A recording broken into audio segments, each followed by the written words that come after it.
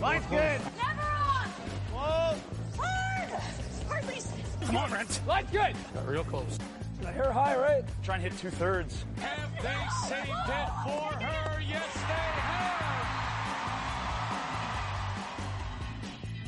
Welcome to Game of Stones, everybody. I am Sean Graham. Scott is alongside, as always.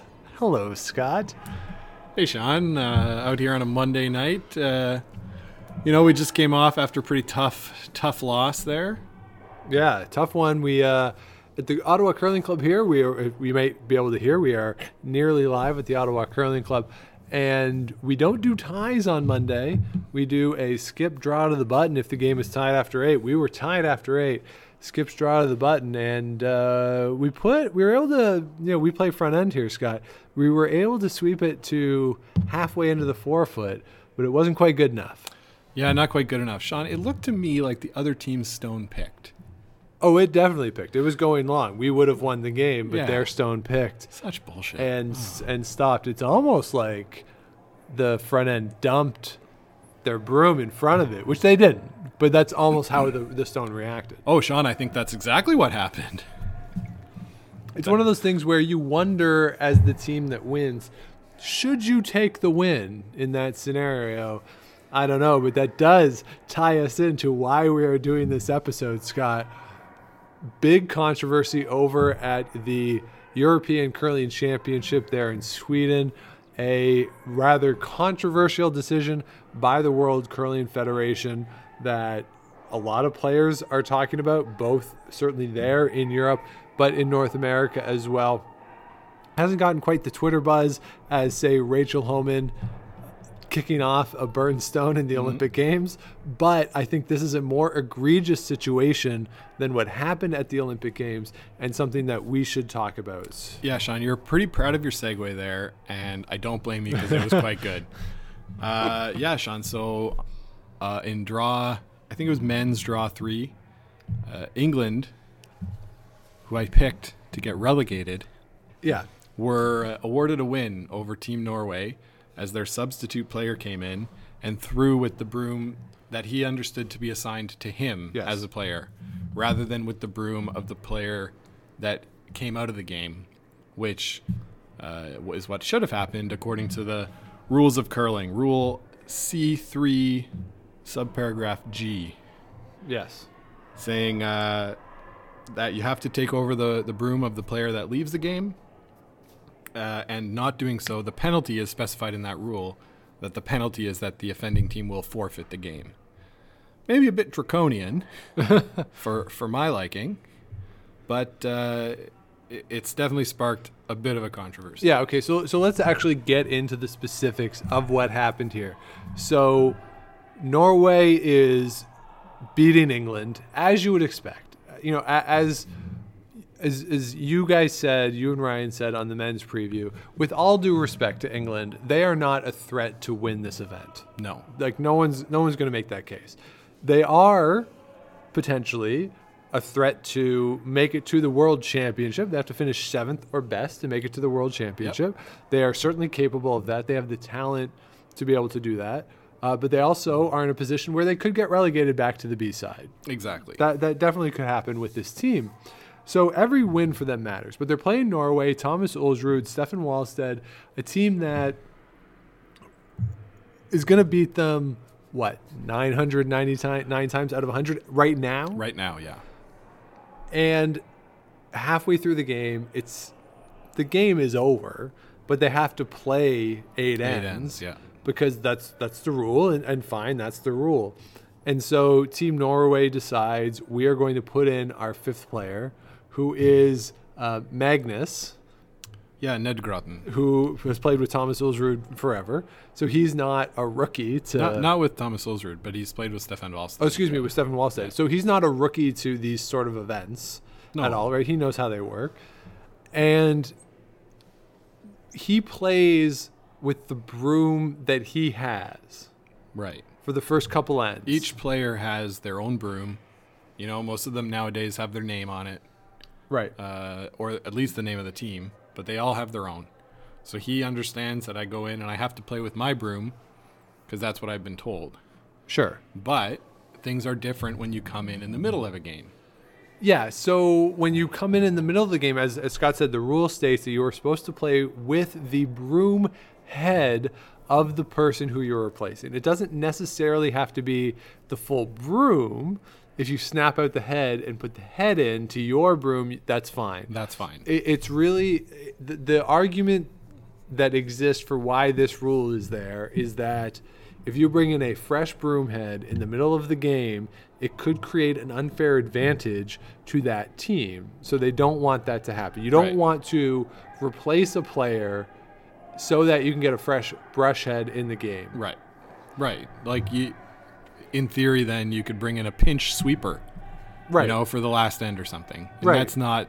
They don't want that to be something that teams can do. No. So, okay. So Magnus comes in, he uses his broom, and what is controversial here, amongst a lot of other things, is that the officials, according to Team Norway, identify the error Yes. and say that, oh, actually, you should be playing with this broom. And for the next couple of ends, Magnus plays with that broom. Yeah. So they finish the game. Norway wins. Afterwards, the World Curling Federation determines that because the broom was used illegally, not, illegally sounds so strong, the broom regulations were not adhered to, that as a result, England wins the game. So if you look at the results that were tweeted out by the World Curling Federation, every other game in that draw has the score. For the England-Norway game, it just says England wins. So it's England W, Norway L. Yeah. And Stefan Wallstedt puts out a lengthy Facebook post about what happened, talking about how he didn't think this was particularly right. A lot of players, including Ben Hebert, Brent Lang, talk about how this is kind of against the spirit of the rule, and we'll talk about spirit versus letter in a bit. But it has really created this discussion now, Scott, about, one, what is this rule intended to do? And two, is this penalty just given the reality of the situation? I think those are the two main issues that are in play right now. Yeah, those are the issues that are in play right now. I agree there, Sean. I agree. I've been trying to find some comment from the English team on what happened. We know, as you said, that Team Norway has come out strongly against it. Other curlers, as you mentioned, have come out strongly against it. My question to you is, while this is in line with the rules on the book, I always say to you, like, sometimes they'll make it an illegal left turn, and you say, hey, what are you doing? Right. And I'll go spirit of the law versus letter of the law, Sean. Spirit versus letter. And one of the things that Stefan Wallstedt identified in his lengthy post was that at the beginning of the rule book, it says, all rules shall be interpreted with the spirit of the game of curling in mind. Yes. Which is basically like, these rules don't matter. You can take them for what you will. So in the sense of spirit versus letter, the letter of the law says Norway loses. The spirit of the law says, oh, they made a mistake and they fixed it, and it didn't really affect the outcome of the game. Yep. It was already not in doubt.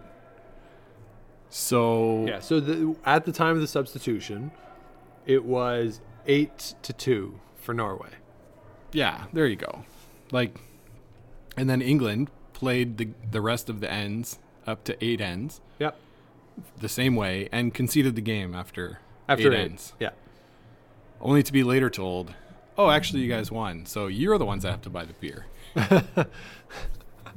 Yeah, that probably wasn't in their team budget, so they might not have been happy about it. But here's the thing. So the letter of the rule says that you have to use the brush head of the player you're replacing. I understand that rule. That makes a lot of sense, given that we had all this discussion about broomheads over the past couple of years, what the rules should be, directional sweeping, all that stuff. There was unanimity amongst the governing bodies, the players, and I think the fans, that the brush heads that were used were really hurting the game. That I think Brad Gushu said it best, where he said the game should be determined by how good the thrower is. That if you could get anybody out there, and literally anybody to throw the rock, and that the sweeping can direction it to where you want to go, almost like a video game controller. Yeah. And if you have a chance, and if you haven't yet, if you just go on YouTube and look at some of the National Research Council footage of what people can do, and these are now at the club level, it doesn't matter as much because we're not as strong or as good as these guys. Right. But the Gushu team participated in this, and Brett Gallant did some stuff that you should not be able to do with a curling stone by sweeping it. Some witchcraft. Yeah, like it went against the laws of physics. What he was doing. Yeesh. Right. So those things, like the rule makes sense, and because the material that is used, you want to make sure that everything is fair. And we saw at the Continental Cup when we talked to Team Cooey in London a couple years ago, Mark Kennedy said that every one of their head brushes after every game, they had a deal, I think with the University of Alberta, but I could be wrong in that, to do some research on the brushes after every game. So they were taking the brushes off, and they were doing research on how much the threads were damaged during the game, how effective were they at the end of the game versus the start of the game. They were doing real research on it. So the rule makes sense, and I get it. Yeah. But when you're up 8-2, you bring in a sub to give that individual reps, to make sure that they have a sense of what the ice is and to throw. And the thing that really bugs me about this one is that the officials identified it and they made the change. There is obviously no advantage that Team Norway is trying to get from this substitution. Right. Excuse me. There's no advantage that they're trying to get from not changing the brush heads in this situation. The game is in hand when the infraction takes place. Right. That is what is troubling about this, and that is what we're talking about here at the club. That, as you said, at the start of the rule book, it says at the front page, spirit of the rule, right? Like, these rules are to be interpreted within the spirit of the sport. And if the spirit of the sport is supposed to be, congeniality and fun, and you're out there, you're competing. Yes, it's serious. You want to win, but, and I don't want to throw England under the bus. We haven't heard from them. I have no idea what their perception is. I understand their perspective for not saying anything, because I have no idea what they could say that would be right.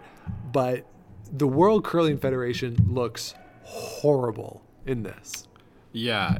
I've found one thing that English Curling has put on their blog. Okay. About English curling. It says, today the team played Norway and the result was recorded as a win for England. You can read the WCF statement here with a link. That's it. Right. That's all they said. The team hasn't tweeted anything. English Curling hasn't tweeted anything. The WCF statement basically just says Norway made an infraction of this rule and thus forfeit the game. It seems super cowardly for the WCF to not come out with anything. England, I understand, right? Why do they need to put their heads in above the water and just to get shot off, right? They're in a no-win situation. No. And no, they're not. They're in a literally one-win situation. They won, yeah. And for them, I don't blame them taking the win, right? You have to. They're fighting to try and stay up in the A pool. Yeah. Fighting to make a World Championships appearance. Yep. So no fault to them for taking this win. None. But if they are the ones that identified the rule violation and told the umpires about it, that makes sense, right?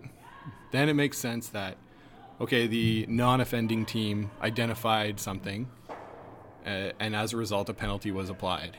If the officials just like if the officials hadn't said anything, I don't think England would have raised it No. as an No issue, chance. right? Like, No. So like, where's the advantage to the WCF officials going up to the team and saying, hey, by the way, Yeah. you're in violation of a rule, if you're just going to penalize them anyway. Right. And I think the thing that's weird about this rule, and, our friend Megan, who we play with, she's a lawyer, so she pointed out that the rule is clear that, yes, you should be playing with the broom of the person who you're replacing. Mm-hmm. What is less clear, though, is that every player has to declare their broom at the start. So if I'm the alternate and I've had to declare a broom, I think you would naturally assume that I have to play with that broom because the rules are such that you play with your broom. Right. So there's two rules that are somewhat in conflict here. But I think the larger issue that is at play is that I think, Scott, that the World Curling Federation, and to a lesser degree Curling Canada, they have turned over the rules to a large extent to the players. Yeah. And I have no problem with that. If you look at the sweeping rules as they are currently constructed with the mustard yellow head that you have to use, they were done in consultation with the elite level players. And that is probably the way it should have been given the situation that we saw. And I can't help but think that the World Curling Federation here is trying to flex its muscles for some reason and trying to say that, we are still in control of this. And that's the only possible explanation that I can think of, given, again, that the rules state that the spirit is supposed to override the letter. Sure. And when Rachel Homan, took the stone off because it was burnt and, everybody was up in arms a bit about that, I said, because I remember what I say 90% of the time, I said, well, yeah, that's the rule. She's allowed to do that. Yeah. Right? Yeah. And you don't have to like her, but in that sense, it's a player enforcing that rule. Yes. Right? And I know we've talked a little bit in the past about you don't want to put players in the situation where they're having to make a call that is sort of against sportsmanship, for lack of a better word, because it is the right rule and it benefits their team. Right. But they're entitled to do that. What you don't hear about all the time is, like, WCF are going to take rocks off for hogline violations, but basically that's it. Right. And I think it's different, too. Like, when we saw at the Canada Cup last year with the timing rules, and I might be the only person in the world who actually kind of liked those timing rules, but when Ben Hebert is yelling at the official for, oh, you're coming out to take this rock off, like, there was a timing, and yeah, the timing might have been messed up, but if you're at zero when you're throwing the rock, that rock should be taken off. Yeah. And that shouldn't be on the other team to point that out. There is a place for the officials. Sure. The place for the officials is not in an 8-2 game Saying you over forfeit. a broom violation. Like, Yeah. that's not the place of it. And you know what? And I'm the last person in the world. Like, in a hockey game, when there is a penalty with 45 seconds left in the third period of a tie game, and everyone's like, you can't call that now. And I'm like, why? It's a penalty. It's a penalty. For this one, though, it just doesn't feel right. No. That the penalty for an honest mistake in a game that was not in doubt is that you lose the game. It just doesn't sit well. The punishment doesn't fit the crime, is what you're saying. Right. Yeah. Right. And again, I understand England's case. As we record, they're tied at 1-4 with the Netherlands and Russia. And I believe the Netherlands beat England. Right. So they are in a situation where they're fighting for their lives here. Sure. To stay in the A, maybe even to make it to the World Championship. If they make it to the World Championship because of this, with all due respect to Jonathan and to English curling, I hope they go 0-for and don't score any points. Like, again, but it's not their fault. And I get it. Yeah, and I yeah, get yeah. that it's not their fault. Yeah. It's the World Curling Federation that they've absolutely, like, this is just, it's wrong, I think. And you know what the thing is, that because the players have so much power at this point, you know, this isn't the early 2000s when Kevin Martin is saying, I'm not playing in playdowns, I'm not playing in the Brier as we try to get the Grand Slam going. The players have power now. The governing bodies have Sure. given it to them. The way in which, certainly in Canada, Curling Canada has yielded to the players in terms of certainly the sweeping regulations.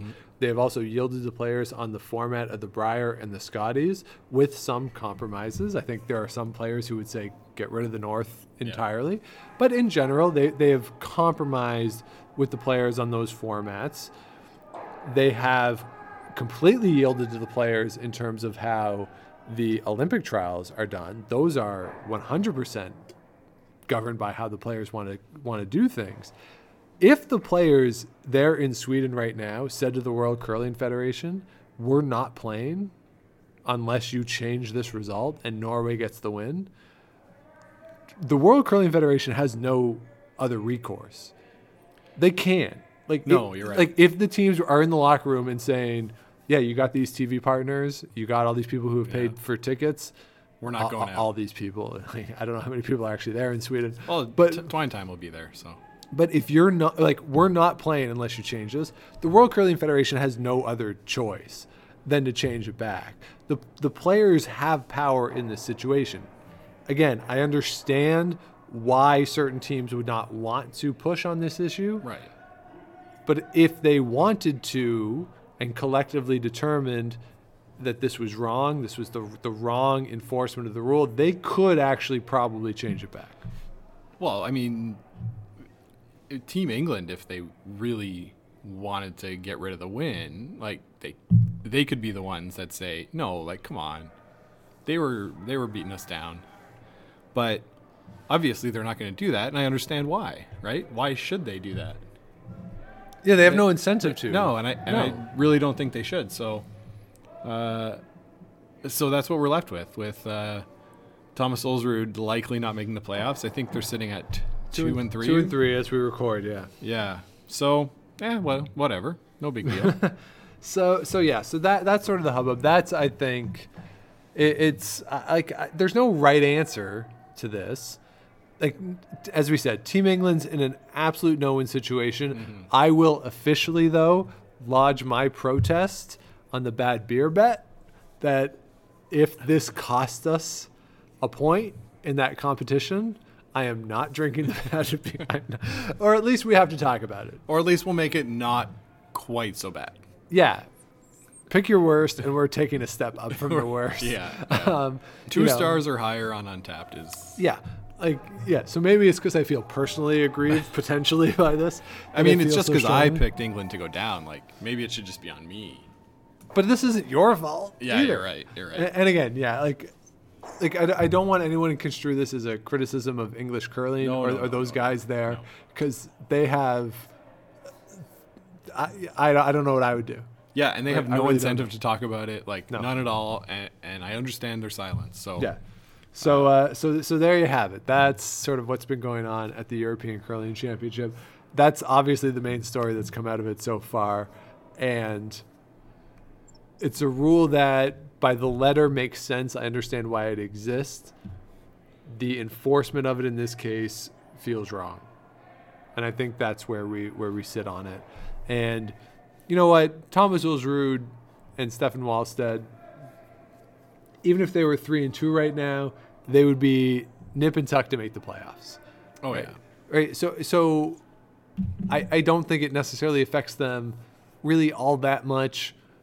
Team England, it could potentially, when we come down to it, they have to beat Russia, really, at this point. Maybe Denmark. I haven't seen their schedule in terms of who they've played so far, but they have certain games that they had to win. But the math for them at the start of the week isn't really that different from what it is right now. With this win, it's a bit of an advantage. Sure. Certainly, compared to the teams that they're competing for, who probably won't beat Norway. But if they lose to the teams who they need to beat in order to stay up, then it doesn't matter.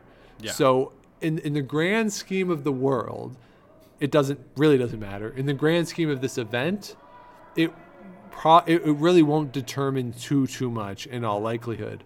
It is, though, just a scenario where the World Curling Federation seems to have gone against its own rules in terms of spirit versus letter.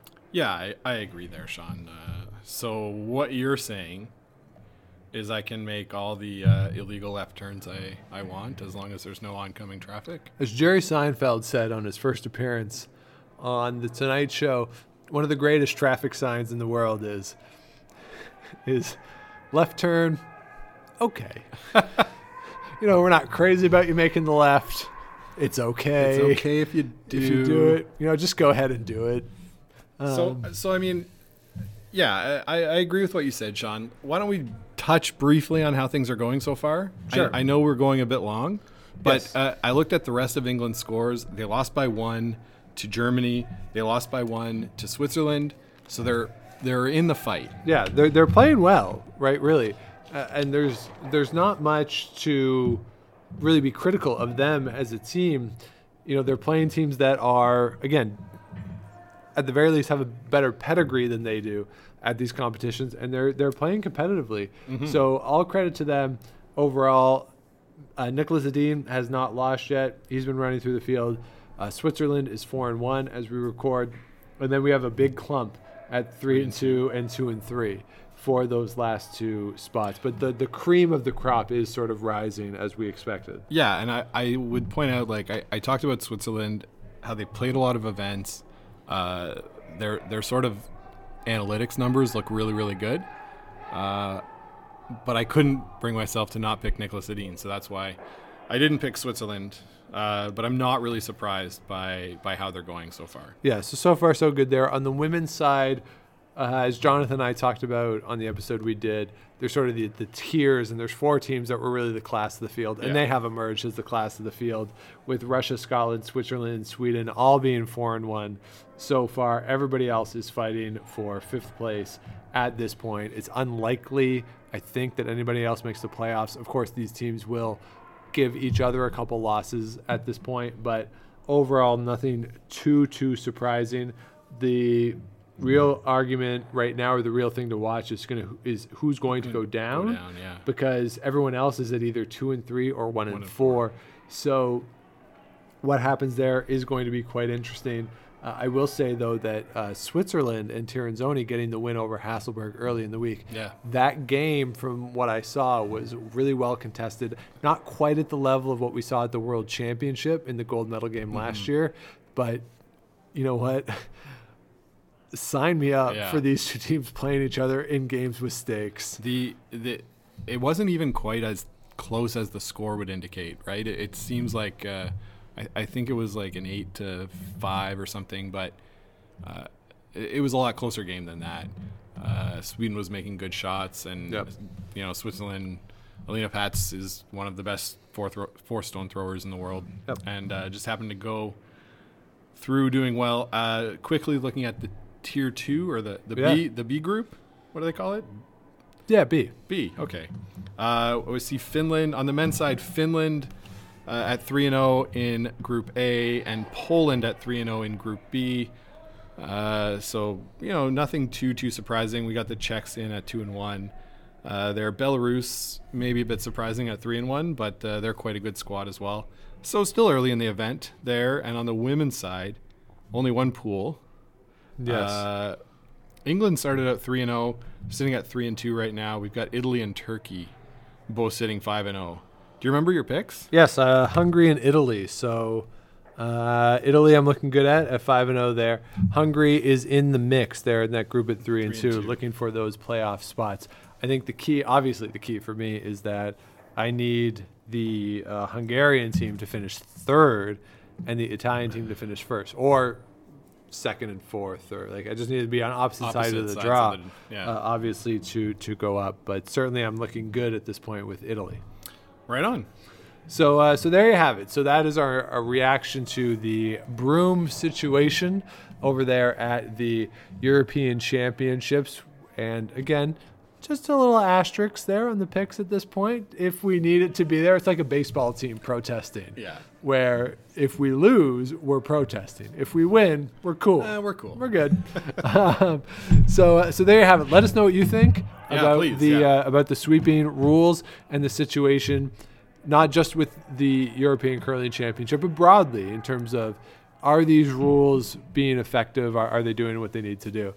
Because I think this is a case where we might see some nuance in this rule once we get to the summer. So let us know what you think, and you can reach out to us on Twitter and Instagram at Game of Stones Pod. You can email us at gameofstonespodcast@gmail.com. You can find Scott at Scott Likes TV, and I'm at Dr. Shawnee Fever. And our website, Sean. Yeah. Up and running. Big news. www. GameOfStonesPod.com. Go check it out. You can listen to the episodes there. There's a couple of things. Our tweets are all posted there. You can follow us on Twitter, Instagram, email us. You can find all the links there. Yeah, and once we get into the season of champions, which we have not yet reached, not yet gotten there. We're going to be doing some stuff with the blogs too, and some fun stuff there. I live blogged a day at the Continental Cup in Vegas last year. I think we'll do the same thing at the Briar this year, certainly, because we're going to be at the Briar. Right. And we might have some fun stuff for the Canada Cup too, which I'm very excited about. The Canada Cup. TSN is running commercials for the Canada Cup. Yes, I'm excited. A lot of Brendan Botcher in those commercials. Brendan Botcher is the new Brad Gushue for TSN, it appears. But yeah, so certainly check out the website as well. And if you have not yet, please do subscribe to the show wherever you get your podcasts, and like and rate and do all that stuff. Share the show, help grow it, and help more people find the show. And if you're unsure of what we're talking about with the European Championships, we did do the crossover with our friends at Rocks Across the Pond. Scott went over on Rocks Across the Pond with Ryan to do a full preview of the men's fields, and Jonathan hopped on our podcast with me to talk about the women's fields. So you can certainly check those out if you want to get a sense of who's in this field and what our expectations were at the start of the week. So we're going to try and set something up later this week. Once the event is over, we'll talk about what happened. I think we're going to maybe try to work out something with those guys, get them on ours or us on them, whatever it'll be, and we'll talk about the results of the European Championship. And then we'll be back with you for another full episode next week, talking about all the things in the world of curling. But until then, keep your brooms on the ice and don't dump that intern.